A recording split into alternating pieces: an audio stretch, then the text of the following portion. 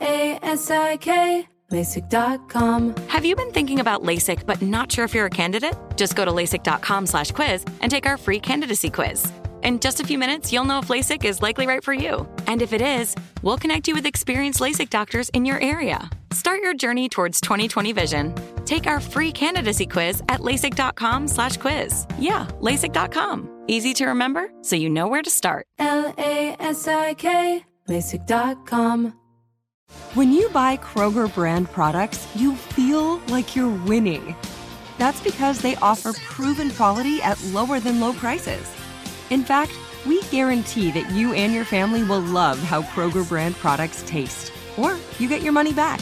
So next time you're shopping for the family, look for delicious Kroger brand products, because they'll make you all feel like you're winning. Shop now, in-store, or online. Kroger, fresh for everyone. What's up, this your boy Lil Duval, and check out my podcast, Conversations with Unc, on the Black Effect Podcast Network. Each and every Tuesday, Conversations with Unc podcast feature casuals and in-depth talk about ebbs and flows of life and the pursuit of happiness. Unlike my work on stage, I tap into a more serious and sensitive side to give life advice and simply offer words of encouragement, yet remind folks to never forget to laugh. Every Tuesday, listen to Conversations with Unc, hosted by Lil Duval on the Black Effect Podcast Network, iHeartRadio app, or wherever you get your podcasts. Presented by AT&T. Connecting changes everything. Welcome to Business on the Brink, a production from iHeartRadio and How Stuff Works. Hi, I'm Jonathan, and I'll be your podcaster tonight. And whether you have heard of it or not, Steak and Ale was one of, if not the restaurant that cooked up the concept of the casual dining chain. From friendly servers to self-service salad, this prime rib eatery bridged the gap between fancy restaurant and fast food. And the idea caught on so well that the market soon was sizzling with competitors. And Steak and Ale was found suddenly shuttering their doors and going into liquidation. But that's not the end. Find out what happened and where things are now. This is Steak and Ale on the Brink.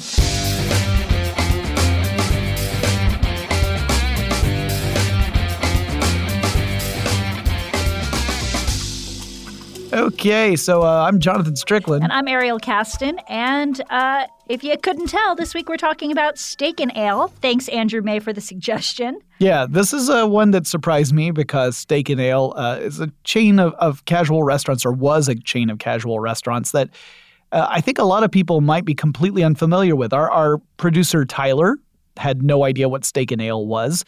But they used to have quite a few in the Atlanta area. Yeah, as well as the Midwest, some up north in like New England and New York area.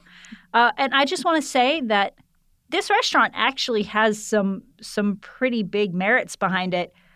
But man, if this wasn't a beast of an episode to research, you guys. Yeah, so this one, as it turns out, it was hard to find a lot of source materials to really cover what was going on. Steak and Ale was occupying a small enough spot in the overall industry that it wasn't the central point of a lot of headlines. And so we had to dig into a lot of specific industry-related news journals to even find information about it. Yeah, so surprise bonus, this episode is also about Bennigan's. Yeah, because the two restaurants end up having a lot of shared history together. It's funny because most of my research brought up commercials from the 1980s that were gloriously awkward. But they really gave you the feel of what the restaurant was like. Yes, like you walk through the door and there's a low-grade Broadway production. It's like your cousin and your uncle trying to serve you a dinner and a show. Yeah. Except for there weren't actually shows at Steak and Ale. No. Except for on the TVs. All right, so let's talk about what Steak and Ale actually was. When did this whole thing get started? Well, Steak and Ale was founded in February of 1966 by Norman E. Brinker. And he opened his first restaurant in Dallas, Texas on Lemon Avenue. Lemon Avenue. And this was a new concept in restaurants because this is in the 60s. It's right around the same time that fast food restaurants are starting to really catch on. Mm-hmm. You know, we did our episode where we talked about Wendy's. We talked about that sort of fast food trend going on. This was sort of meant to be a type of restaurant that would fit in between the classy joint you would go to for like prom night or something, right? Like where you're taking a date or out on a fairly expensive, like high end restaurant, versus going out and grabbing a cheap burger and fries. This was meant to be a casual eating experience somewhere in between, kind of a family-friendly sort of approach. Mm-hmm. We take it for granted now because so many restaurant chains fall into that very broad category, but at the time it was brand new. Yeah, and we also take it for granted now because the casual dining establishment is struggling in this new millennial culture as people are wanting more unique experiences. Yeah, where they might want something more like a like a mom and pop kind of restaurant, like a locally owned, farm to table kind of place, as opposed to a chain where you can stop in any city and find an outlet of that particular restaurant somewhere. And it's kind of how Norman Brinker started. So he actually started at Jack in the Box and he worked his way up through the ranks. And in case you aren't familiar, Jack in the Box is another fast food restaurant chain. Yes. And he helped expand Jack in the Box across the Southwest. We don't have it in Georgia. And he eventually became president of the company. And then he decided he wanted to start his own business. So he sold his 20% share in the company and he moved to Dallas and he started a coffee shop called Brinks. I like that name. Yeah. It was a play off his last name. And it turned out that this was a successful endeavor. It's not like he launched a coffee shop and it was a total failure and that's when he turned to Steak and Ale. It actually worked out for him. Yeah, and so he used that money to really help establish this idea he had of, as we said, the casual eatery. Steak and Ale had an old English tavern sort of a feel. Yeah, if you had ever stepped into one, first thing you're thinking is, do they have a problem with the lights? Because it's kind of dark in here. It was pretty dark. And they had a lot of dark woods. Like, it was supposed to be evocative of a pub in England. But it was kind of like all American approximations of other cultures. Like, it approaches what it's trying to copy, but doesn't quite manage it. Yeah. They really wanted to have the upscale steakhouse quality food at a reasonable price and relaxed atmosphere. But I think the dark might have been also to evoke more upper scale. Yeah. Because a lot of upper scale restaurants that I go to, although I don't go too often, are very dark. Yeah. You have a little votive on the table and that's it. Right. You don't get a lot of industrial fluorescent lighting at your typical hoity-toity restaurant. I like the note you have here about the original menu. Can you please tell me about this? So the original menu was printed on a meat cleaver and it came in a little leather case. And it had all your different steaks that you could get on it. You could also get chicken and shrimp and things like that. And then their wine list was on a wine bottle. I don't have any memory of any menus on a meat cleaver. They eventually changed it over to regular paper, plasticky menus, but that was the original idea. Yeah. I can just imagine being terrorized by a menu. They look pretty cool. You can find them on the interwebs. And at the time that Steak and Ale opened, you could get an 8-ounce filet for $1.95, which is... Gosh, I wish I could do that now. I would eat all the steak ever, always. As a non-mammal eater, even $1.95 is too precious for my blood. You'd help balance me out, Jonathan. Yeah. So we did mention that this idea, this chain of restaurants, which originally was just the single restaurant, that it was sort of a new concept in casual dining. Although there's a little bit of a debate in that manner because there had been another restaurant, well, it was more of a bar, but it was founded Debatable. It was founded the year before in 1965 by Alan Stillman. And it was a little bar that would grow into its own chain, and you might be familiar with it. It's TGI Fridays. And but again, like when it was opening, it was known more as a bar, less as a restaurant. So you can say like, well, the TGI Fridays of 1965 was more of a singles bar. In fact, that's what Stillman said he had created, was the first singles bar. Which, fun fact, is also used to be called a fern bar. A fern bar. A fern bar. Because later Brinker would create a competitive fern bar. have never heard this term before. I am genuinely perplexed. It's a little antiquated. Okay. All right. But, I mean, despite this debate, really, and in all of our research, one thing was clear. People credit Brinker for the success and the idea of the casual dining chain. Yeah. The place where a family can go Yeah. and have a meal out, and it's not going to, it's nicer than going to McDonald's, but it's not going to break the bank. Yeah. He's also known for a lot of other things, and we'll get into that in a bit. He also invented the self-serve salad bar. So he wanted people, when they went into Steak and Ale, to have a really good service experience, but also be able to go up and make their own salads and not have to wait while their meal was being prepared. Yeah. And also you get to choose exactly what goes on your salad that way. Yes. As a person who is sadly allergic to tomatoes, I like that a lot. Yeah. He also introduced the "Hi, my name is, and I'll be serving you today" greeting that waiters give, at least according to some of our research. Yeah. Which, again, was scant in some cases. Yes. Not for lack of effort.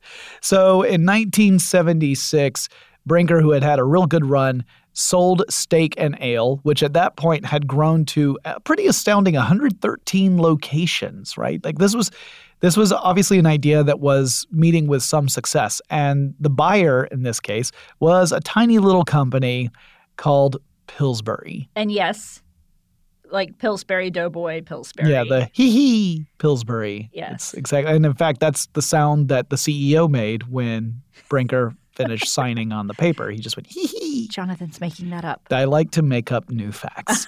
And so at that point, they actually brought him on board. It wasn't just that he sold it off and then walked away. He actually stayed on to oversee operations. Yes, and he started a new restaurant, a Fern bar, called Bennigan's. Ah, yes. This one started up in our hometown of Atlanta. Yes, and it also spread nationwide. Like a virus. Like an Irish pub Like virus. an Irish pub virus. Yeah, Bennigan's whole purpose was to be more of like a singles pub bar experience. Yeah, less of a family-oriented restaurant and more of a place where young professionals go to meet one another and hang out. So it was kind of meant to serve a different market. You could argue, and I think very, very persuasively argue, that these different approaches to casual dining all gradually kind of gravitated to the same general experience. Yeah. Where it's almost interchangeable. Not the menus, but the experience is kind of interchangeable. The experience is interchangeable. There are some outliers there, and obviously themes. It's actually something that some people attribute to the decline of casual dining restaurants is concept drift. Yeah. Where you're like, okay, well, I'm a casual dining experience. How do I differentiate from this other casual dining experience? I'm going to add Russian traditional dishes to my menu. I'm going to add a requirement that all of my wait staff sing and dance once every half hour. Yes. Disrupting the entire eating experience. Joe's Crab Shack. I'm looking at you. I like some Crab Shack. I'm allergic to. I'm now allergic to seafood, so I don't go there anymore either. Yeah, no, my list of casual restaurants I can go to has gotten pretty small. Yeah. Another little fun fact: at the time, Pillsbury also owned Burger King, which was having some trouble, and they had Brinker help turn that around. Yep. He started the whole. And this isn't really important to Steak and Ale, but since we're talking about the gentleman who started it. He started the whole attacking the other fast food chains sort of marketing campaign, which caused a little bit of trouble, but not too much. He eventually became president over Pillsbury's entire food service division. And then in 1982, Pillsbury combined Steak and Ale and Bennigan's into a company called the S&A Restaurant Corporation. So yeah, this was a subsidiary under Pillsbury. So it was operating as its own thing, but under the umbrella company of Pillsbury. And it was just Steak and Ale and Bennigan's. And it would remain that way for pretty much the rest of our story. And it's important to know that when we talk about Bennigan's, we're really also talking about Steak and Ale. Like the two were linked directly because even though they were separate chains, they operated under the same corporate leadership. And the reason that is because Pillsbury also acquired some liquor companies. And because they were distributing liquor, they couldn't own, technically under the Pillsbury name, places that sold the liquor that they were distributing. Yeah, that'll also come into play again a little bit later, and it'll be another explanation about why things turned out the way they did. So we're getting up into the mid to late 80s. Steak and Ale, has just essentially continued its operations as this sort of casual dining place, opening up new locations. It was up to around 300 locations at the peak, which again is why a lot of people probably haven't heard of it, because unless you happen to live in one of those regions where they were prominent, you probably never encountered one. I mean, that's enough for 6 Steak and Ales per state. Yeah, but I think we had 6 in Atlanta by itself. That's true. Yeah. That's true. And then you started to see a lot more competition in the space. Like there had been other companies that had been active in that realm, but they were largely regional in nature, and now they were starting to get large enough to actually pose some competition in the market. Yeah. Brinker, he actually left in 1984 and acquired a small little burger joint, small little chain called Chili's. Yep. And grew it into what it is today. Yep. That's a different story, though. Yeah. Yeah. And when he left, a bunch of the S&A and Bennigan's management and employees left with him. Yeah. This was obviously going to be an issue for the remaining people at the company. But more than that, what did they go on to do? Well, they went on to do some things like found Outback, P.F. Chang's, Red Lobster, Olive Garden. So when we say, all of these different places have, even with different cuisines, you kind of have the same sort of experience, like from a very high level. This is why, because those restaurants were all founded by people who had started at Steak and Ale. Which means it must have been a pretty positive experience for them at the time. Well, they certainly learned enough to be able to start their own restaurants using the same sort of general philosophy. But obviously that was about to cause a bunch of problems for Steak and Ale. Which we will cover in just a moment after we take this quick break. LASIK, LASIK.com. Have a ton of questions about LASIK? You're not alone. That's why we created LASIK.com. One place where you can go to find every answer to every question on your mind. Like, how much does LASIK cost? How long does recovery take? How do I find a doctor? If you've been thinking about LASIK, go to LASIK.com now. Yeah, LASIK.com. Easy to remember, so you know where to start. LASIK, LASIK.com. AI might be the most important new computer technology ever. It's storming every industry, and literally billions of dollars are being invested. So buckle up. The problem is that AI needs a lot of speed and processing power. So how do you compete without costs spiraling out of control? It's time to upgrade to the next generation of the cloud. Oracle Cloud Infrastructure, or OCI. OCI is a single platform for your infrastructure, database, application development, and AI needs. OCI has 4 to 8 times the bandwidth of other clouds, offers one consistent price instead of variable regional pricing, and of course, nobody does data better than Oracle. So now you can train your AI models at twice the speed and less than half the cost of other clouds. If you want to do more and spend less like Uber, 8x8, and Databricks Mosaic, take a free test drive of OCI at oracle.com/strategic. That's oracle.com/strategic. oracle.com/strategic. This episode is brought to you by Navy Federal Credit Union. At Navy Federal, it's been the mission to help the military community for over 90 years. And not just help them, but do everything to make sure they not only grow, but flourish. That's why Navy Federal Credit Union has all kinds of great savings and investment options like share certificates with sky-high rates. So don't hesitate. Start growing your finances today with a variety of savings and investment options. Navy Federal Credit Union. Our members are the mission. Savings products insured by NCUA. Investment products are not insured, not obligations of Navy Federal and may lose value. Okay, Ariel. So Brinker leaves Pillsbury. He goes on to get involved with Chili's. Then a whole bunch of Brinker's top management also leaves. They all start founding restaurant chains themselves. What happens back over with the Steak and Ale folks? Well, Metro Media Restaurant Group, which is related to Metro Media, the media company. The media company, but it's like a... Kind of like how MGM ended up creating the resort division of its company. Yeah, it's a different division, a different subsidiary. Yeah, bought the S&A Restaurant Corporation from Pillsbury in a leveraged buyout. Yep. Metro Media already owned some other competing steakhouses like Ponderosa. And I think Roadhouse? I think it's Bonanza. Bonanza, that's There's right. Ponderosa and Bonanza.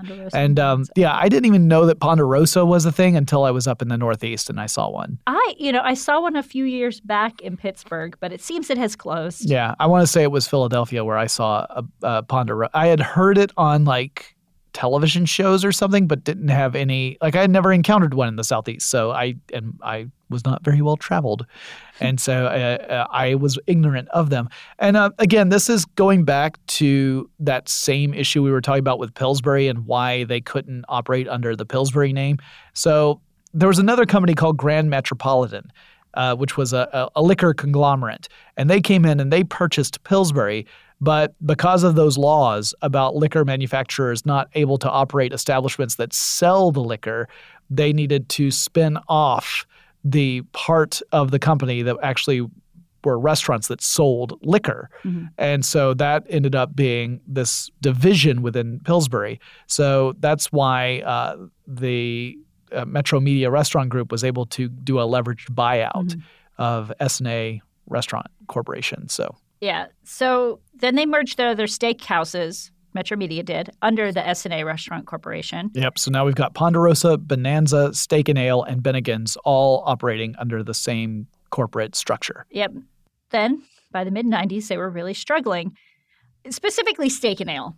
And in an effort to win back and bring in new customers, they introduced something they called the early evening value menu, which meant that they dropped their low prices even lower. I'm assuming by this time a steak was more than $1.95. Yeah, I'm guessing that that inflation alone meant that steaks were more expensive than that. But yeah, the whole idea was that Steak and Ale had a reputation for lower cost casual dining already, and now they were dropping that price even lower for these early evening hours. Yeah, and not even that. Along with those lower prices, they were offering free drinks and desserts. I'm taking a wild stab here, just based on my own experience in restaurants as someone who has eaten at a lot of them. Mm-hmm. But early evenings, I'm guessing that means a lot of senior citizens. Yeah. A lot of folks who usually call it an early day might be the ones going. And that was one of the frequent criticisms I read about Steak and Ale, was that it was part of a larger trend within casual dining that was failing to evolve along with its customer base, or is failing to evolve to attract new customer base. Instead, it was aging the same rate that the customers were aging, and they weren't bringing new people in. So early evening made sense considering who was coming into Steak and Ale, but it wasn't getting new people to come into Steak and Ale. I mean, you don't want to have concept or product drift, but at the same time, you still need to evolve with the market. And they were failing to do so quickly enough. Mm-hmm. In 1998, Metro Media went into a refinancing agreement for Steak and Ale Restaurant Corporation. It was for $190 million, and one of the largest deals of that sort in the restaurant industry at the time. Mm-hmm. It's because they wanted to update their restaurants and they wanted to expand. But sometimes when you take out a big loan, you find out you're not able to pay back the interest on that loan. Yeah. So trouble really started happening. Not for a while, not until 2006 when they closed all Bennigan's, and I'm assuming Steak and Ales in Connecticut and New York. If there were any Steak and Ales in Connecticut and New York. Yeah. They took out this loan in order to make these changes, but my guess is that they either weren't able to change fast enough, or the changes they made were not enough to counteract this trend of people like drifting away. I'm also going to assume that the restaurants they closed were not franchises, because they were also franchising restaurants. They were probably corporately owned. Yeah, and the franchisees, over the course of this discussion, they would be able to hang on a little bit longer. And a franchise operator, obviously, they're paying a license to use the name and recipes of the corporate owner of that intellectual property, right? So if you happen to go to a franchised Steak and Ale or a franchised Bennigan's, then the owner there has an agreement with the corporation. They have the nice agreements with the same vendors that work with the corporate locations. They get the same recipes. So they're able to make dishes that are consistent in quality and presentation as you would find in a corporate-owned one. Like ideally, you would never know as a customer the difference between a franchise and a corporate-owned restaurant. But we'll talk more about the franchisees and some of their concerns in just a little bit. Yeah. All right. So by 2007, despite these closures, despite this massive refinancing they're trying to do, according to Restaurants and Institutions Magazine, which is an industry magazine, Bennigan's had made $652 million in sales from around 300 restaurants, and Steak and Ale had made around $93 million in sales from about 55 restaurants, between 55 and 58. Those numbers are not exact. So you think, well, that's pretty good. That's pretty good money, but I'm guessing it just wasn't enough compared to cover all the costs. Yeah. So in May 2008, the CEO of the Metro Media Restaurant Group, Clay Dover, quit. He had been there for, gosh, how long was it? Oh, man. A lengthy 6 months. Wow. Yeah. Yeah, no, we've talked so many times on this show about how leadership changes, especially at the very top, that happen frequently aren't so disruptive that they can cause such drama within a company and such uncertainty among shareholders that it's one of the most damaging things that can happen to a company. And it's kind of a chicken and egg situation because you have a company that's failing and you're like, well, we need to bring in somebody to fix this. Yeah. But the people who are coming in to fix it are in a sinking ship. Yeah. And it can be that just through the transition of changing over leadership to try and help bail water is bringing more water in. Yeah. And then you get into this diminishing returns approach that is grim. And that was kind of where things – actually, that wasn't kind of where things were headed. 2008 was a bad year for these companies. A very bad year. Yeah. In June of 2008 – it was reported that Metro Media was working on a debt restructuring plan with GE Capital Solutions, who had provided leasing and financing on around 90 of their restaurants. I'm guessing corporate-wide, like company-wide, so probably including some Ponderosas and things like that. And as it turned out, they hadn't been the best at paying up on those loan payments. They had defaulted on them. Yeah. Now, at the time, they said they weren't preparing to file bankruptcy. Which maybe they should have been. I read some reports that said that they had a bankruptcy filing prepared just in case. So in case of financial catastrophe, break glass. And I'm liable to believe it because on July 29th of 2008. Yeah, 1 month later. Yeah, all locations of Steak and Ale closed almost overnight when Metro Media Restaurant Group filed Chapter 7 bankruptcy. Yeah. For the S&A Restaurant Corp. And other Bennigan's and Steak and Ale affiliates. And they started preparing for liquidation. Yeah. Essentially, people were reporting in for work and finding out that their restaurant was now closed. It happened so quickly. I read reports of restaurant managers who said, yeah, I went in the next day and that's when I found out it was shut down. It was like we were open one day and closed the next. I mean, some people said that they could see that something was afoot. Well, that's largely because the economy was in one of its weaker spots at that time. Yeah, that was a recession. Yeah. And so people were cutting back on their discretionary spending. At the time, Steak and Ale Restaurant Corporation had around 49 creditors. Yikes. And they said that once they were done paying their administrative fees, they wouldn't have any money to pay those creditors back. Over 9,000 employees lost their jobs. Yep. So that's why they went into Chapter 7. And I wrote this later on in the notes, but I'm going to go ahead and mention it now because I think it just helps. You might wonder what the difference between Chapter 7 and Chapter 11 bankruptcy protection is. Under Chapter 11, generally speaking, companies anticipate that through restructuring and through negotiations with creditors, they will be able to emerge from bankruptcy and resume operations. And they can continue operations while they're in Chapter 11 bankruptcy. But the whole idea is to turn things around and come back out the other side. Chapter 7 is when you say, we don't even have enough to continue operations as it stands, so we have to liquidate because we owe money to our creditors. And if we try to remain in operation, all we're going to do is accumulate even more debt. Yeah. Now, Bennigan's Franchising Company, which held the trademarks for Steak and Ale and Bennigan's, wasn't a part of the filings. So even though they closed all of their corporate Bennigan's, which were 150 of them, and all of their Steak and Ales, which again, we said was only around 50-something, so they had already been in decline. There were 140 franchises that stayed open. Yeah. So the franchisees, they were able to remain in operation. Now, their big concern was that, they still had the rights to operate under the Bennigan's name. They still had all the access to the recipes and everything. None of that was revoked. But their worry was that with the corporation now in Chapter 7, would they be able to maintain those vendor relationships? Yeah. Like, where they're actually getting the supplies they need to do business?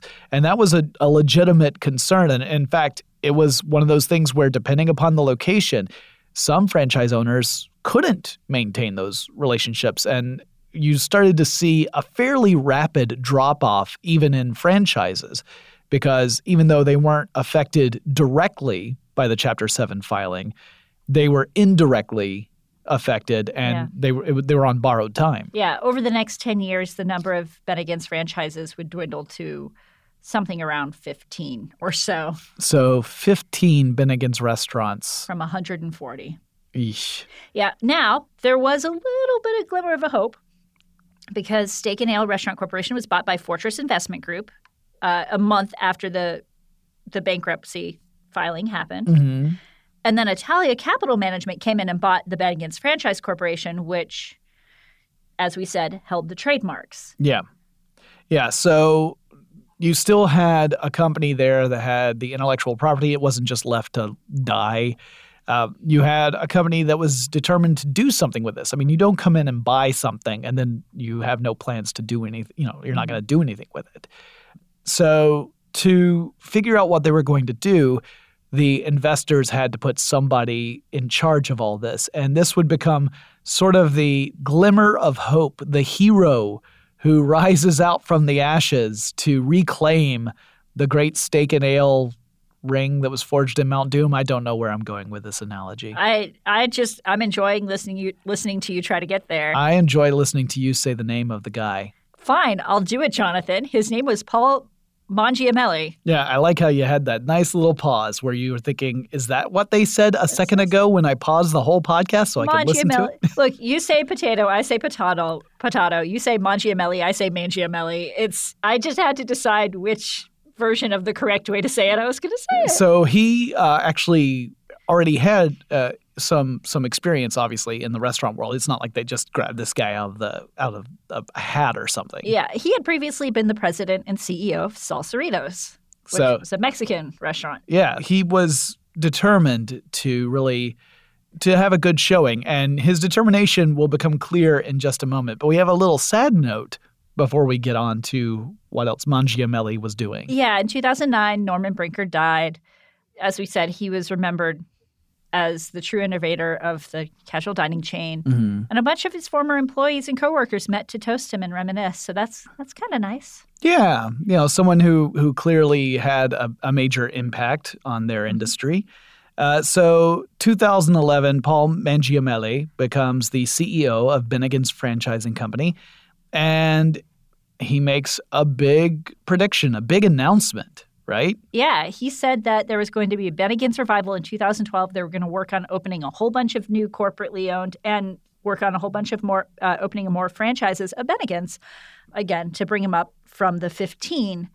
And he followed this announcement in 2014 by saying that he planned to bring back Steak and Ale as well as a part of the Bennigan's comeback because he really loved these franchises. It's why he agreed to take on this role. Yeah, this to me is so. We see a lot of leaders in these industries kind of hop around different companies, and sometimes it almost feels like they're guns for hire, right? Like you bring this person in because he or she has a reputation for turning a business around when it's failing, or maybe they have a reputation for ramping up when a company has reached a certain level of growth and now needs to move into explosive growth. But in this case, Mangiamelli really comes across to me as somebody who has a real, possibly inexplicable passion for the businesses that he's leading. And he did something smart. He created Facebook pages for the Steak and Ale Revival and for Bennigan's. The Steak and Ale Revival Facebook page didn't have an astronomical number of likes, but it got quite a few. Yeah, I mean, nostalgia always plays a pretty strong role when it comes to social media. I mean, if a Steak and Ale opened up in Atlanta again, I would go. All right, so we've got one dedicated diner. Woo, that's all you – no, that's not all you need. As it turns out, that's not all you need. Mangiamelli was ready to fight, and we'll talk a little bit more about that right after this break. LASIK, LASIK.com. Have you been thinking about LASIK but not sure if you're a candidate? Just go to LASIK.com/quiz and take our free candidacy quiz. In just a few minutes, you'll know if LASIK is likely right for you. And if it is, we'll connect you with experienced LASIK doctors in your area. Start your journey towards 20/20 vision. Take our free candidacy quiz at LASIK.com/quiz. Yeah, LASIK.com. Easy to remember, so you know where to start. LASIK, LASIK.com. This episode is brought to you by Navy Federal Credit Union. At Navy Federal, it's been the mission to help the military community for over 90 years. And not just help them, but do everything to make sure they not only grow, but flourish. That's why Navy Federal Credit Union has all kinds of great savings and investment options like share certificates with sky-high rates. So don't hesitate. Start growing your finances today with a variety of savings and investment options. Navy Federal Credit Union. Our members are the mission. Savings products insured by NCUA. Investment products are not insured, not obligations of Navy Federal and may lose value. Are you tired of your scented cleaning products smelling and cleaning like meh? Then it's time for an upgrade with the power of Clorox Scentiva. With an uplifting scent that smells like coconut, Clorox Scentiva gives you powerful clean like Clorox, but a feeling like being transported to a tropical island retreat. Imagine putting your phone on Do Not Disturb, tuning out all the constant, just the feeling of warm sand in between your toes and a fruity drink in your hand. The ones with the little umbrella. Refresh your home to feel like an all-inclusive vacation by getting Clorox Scentiva. Also available in grapefruit and lavender scents at a nearby retail store.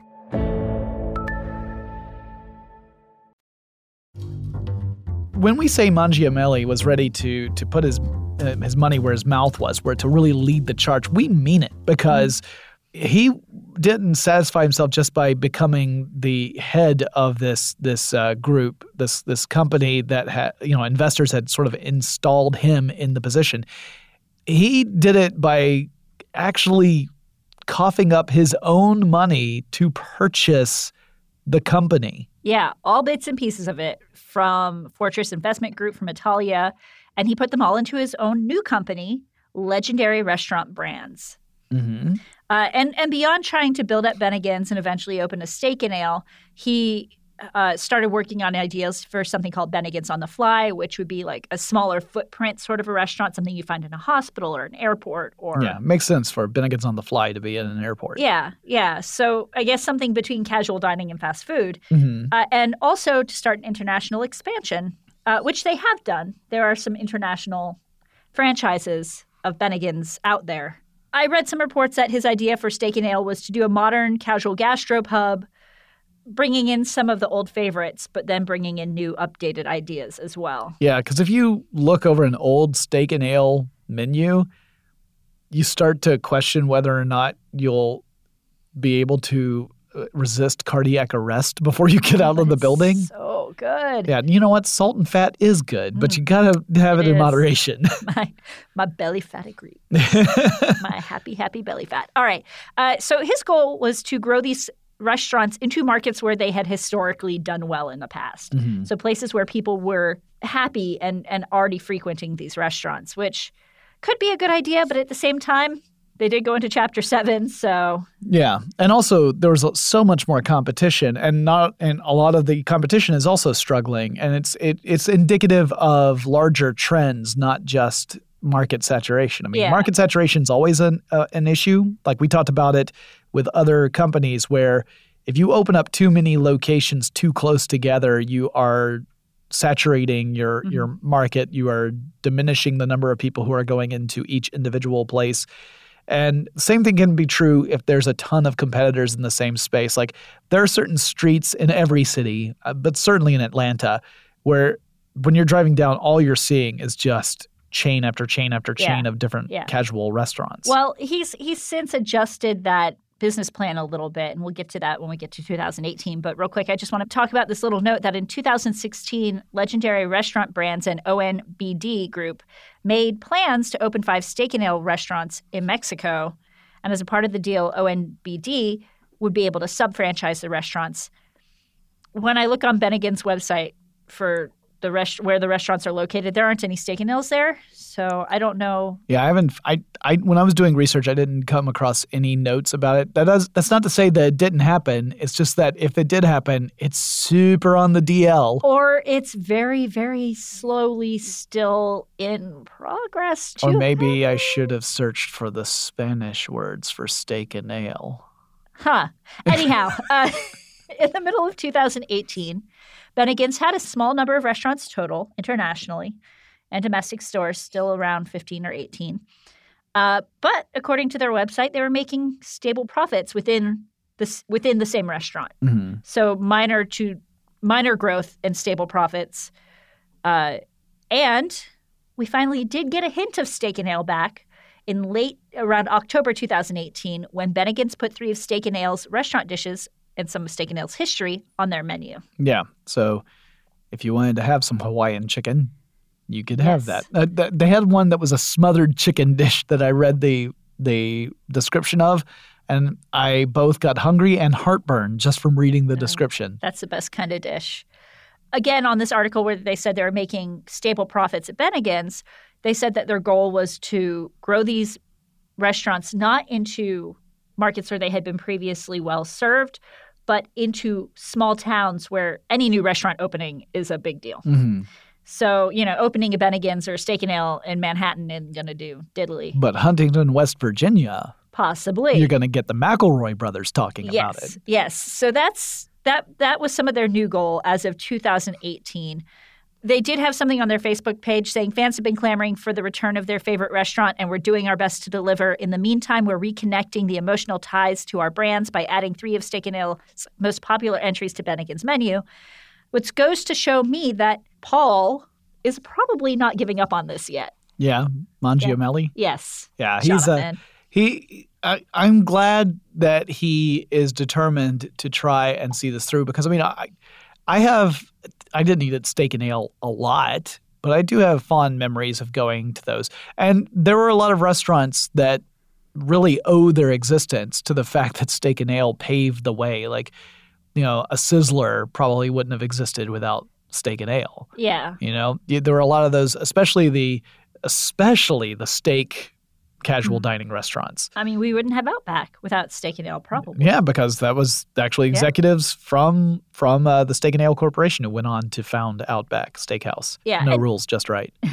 And the thing is, while growth has been a lot slower than he was expecting, obviously they only have a few more restaurants as opposed to hundreds of restaurants. Yeah, he does say that more franchises and restaurants are in the works, and he does have other ideas. One of the things that he said he wanted to do in this revitalization of the restaurants is that he did not want to cut prices down and give value prices for his food. He wanted to give value for the prices he was charging. So he wanted to improve the quality as opposed to cutting the prices down. The idea of a consumer will view a large meal for $14 that they will probably actually get 2 meals out of. Better unless you're me from 3 years ago, in which case it was devoured in one sitting. Yeah. But, they would, even though it equals out the same, they would view that better than a smaller meal for $7 because if you're cutting the price, if you're saying we're giving you this discount on price, then they're going to say, oh, well, this is cheaper. Yeah. food. Yeah, and it is a delicate thing, right? It's a weird thing in consumerism where you have to find that sweet spot because if you sell it for too low a price, people associate the low price with lower quality, even if that's not the case. Yeah. And so you want to avoid that. At the same time, you obviously don't want to overcharge because people get fed up with that too. Yeah, that only lasts so long. It means that you have to be like a mover and a shaker if you want to command the highest prices. Yeah. And as long as you're maintaining that spot, sure, people will pay it. But if you ever slip, then you're out of luck. Mm-hmm. So, yeah, we've learned a lot of lessons from this. One lesson, is that any restaurant owner or manager can tell you is the restaurant business is hard. It's tough. It's not always about what you do. It's just sometimes about consumers' expendable money. And it can be about things like location. I mean, I know that every town, you guys know the place in your town where there's massive turnover for a space that you're like, yeah, that's been like 14 different restaurants in the last 10 years. You know that spot. I mean, these are hard things to do. Even if you are doing everything correctly, sometimes it doesn't work out. And that's a tough thing to hear because you want there to be lessons where you can apply something, right? Yeah. Where you're like, oh, well, I'll just do X, Y, and Z and everything will be fine.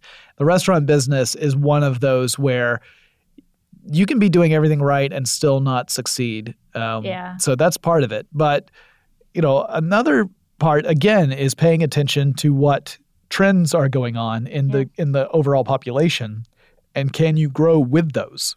Yeah, I think the self-service salad bar was a great idea of that when it came in.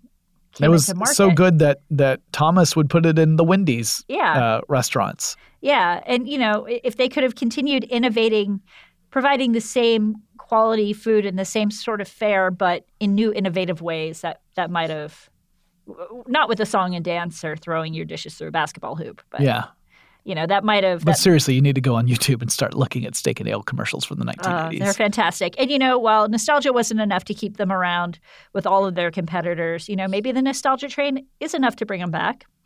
And if you're really passionate about it, you can go on Bennigan's website and look into starting your own franchise. Now, I do want to have you tell us this one fun fact that we have in our fun facts section that you've gathered. Sure. About – so blue laws are silly in a lot of cases. Blue laws that restrict things like alcohol and even just mentioning alcohol. Yeah.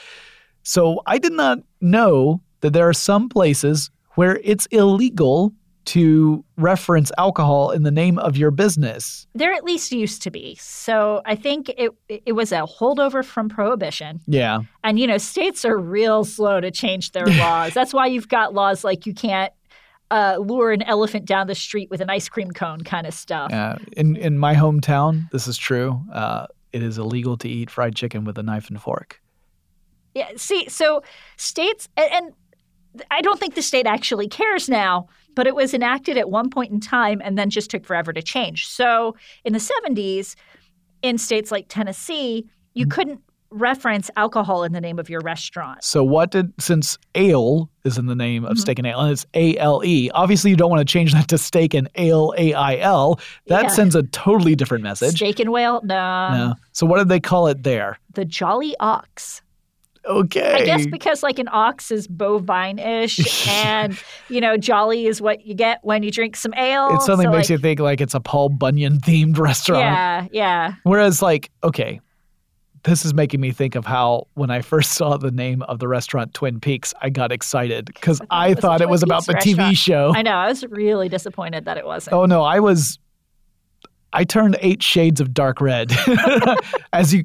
Anyone who's familiar with that chain knows why I did, because I walked in expecting one thing and I got something very different. Thank you, Andrew, for this topic. It was a lot of work to find all the bits and pieces, but I'd wager to say it was such an interesting story. Yeah, it's one of those where, I take it for granted. I just thought, it's just a restaurant that didn't do well. But it's always more complicated than that. Yeah. And it makes me more aware of overall problems that entire industries are facing.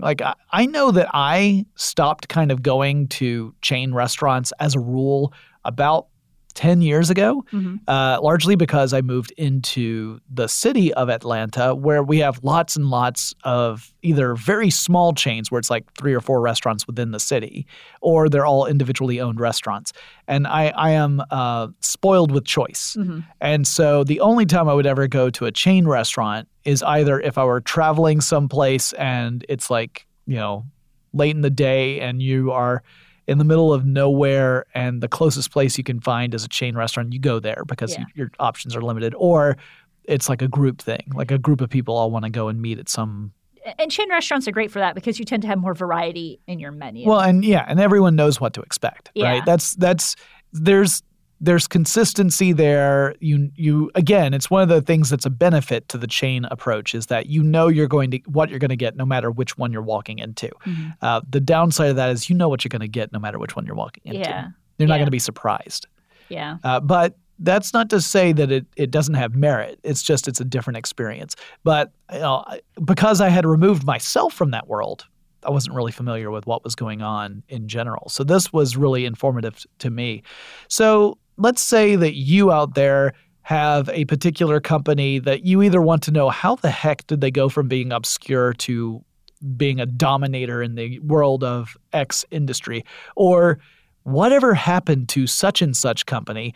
How would they reach out to us so that we could take the burden of responsibility of research for them? Well, they could email us at feedback@thebrinkpodcast.show. Yeah, and you guys have been sending some really awesome emails. Ariel reads every single one, and she forwards the ones to me that won't make me sad. Yes. And we got some really sweet ones recently. Yeah. Really, really complimentary. It made my day. And if you've got a last name that is difficult to pronounce and you want us to say it correctly, give us a pronunciation guide. That'll be really helpful. Yeah. We want to thank you properly when we do your suggestion. Mr. Mangiamelli.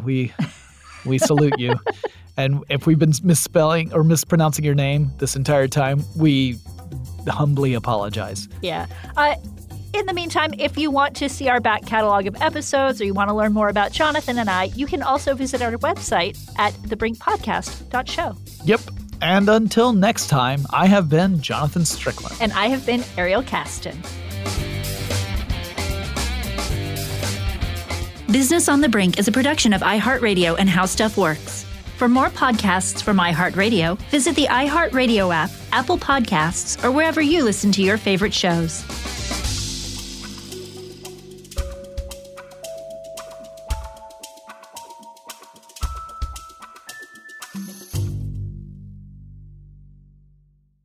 With the new Dexcom G7, you can achieve better diabetes results without painful finger sticks. It sends your glucose numbers to your compatible phone or watch, so you can always see where you are and where you're heading. See how food and exercise affects your glucose, making it easier to spend more time in range and lower your A1C. Take control of your diabetes with the #1 recommended CGM brand. It's easy to get started today at Dexcom.com. That's Dexcom.com. Dexcom data on file 2023. If your glucose alerts and readings from the G7 do not match symptoms or expectations, use a blood glucose meter to make diabetes treatment decisions. For a list of compatible devices, visit Dexcom.com/compatibility.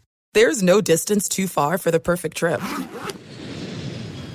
Hi, checking in for... Or the perfect table. Hey, where are you? Coming! And when you get access to Resi Priority Notify with your Amex Platinum card... Hey, this looks amazing. I'm so glad you made it. And travel benefits at fine hotels and resorts booked through Amex Travel, it's worth the trip. That's the powerful backing of American Express. Terms apply. Learn more at americanexpress.com/withAmex. Are you still searching for your perfect place to call home? Well, now is the time to buy at Fisher Homes. If you're looking to move in before the end of 2024, May could be your last opportunity to start building your dream home and close before the year's end. If you're hoping to move in even sooner, Fisher Homes also has homes that are move-in ready and waiting for you, where you can start enjoying the benefits of homeownership even faster. Schedule your personal tour with a new home advisor today at FisherHomes.com and make this spring the season you find your perfect home sweet home.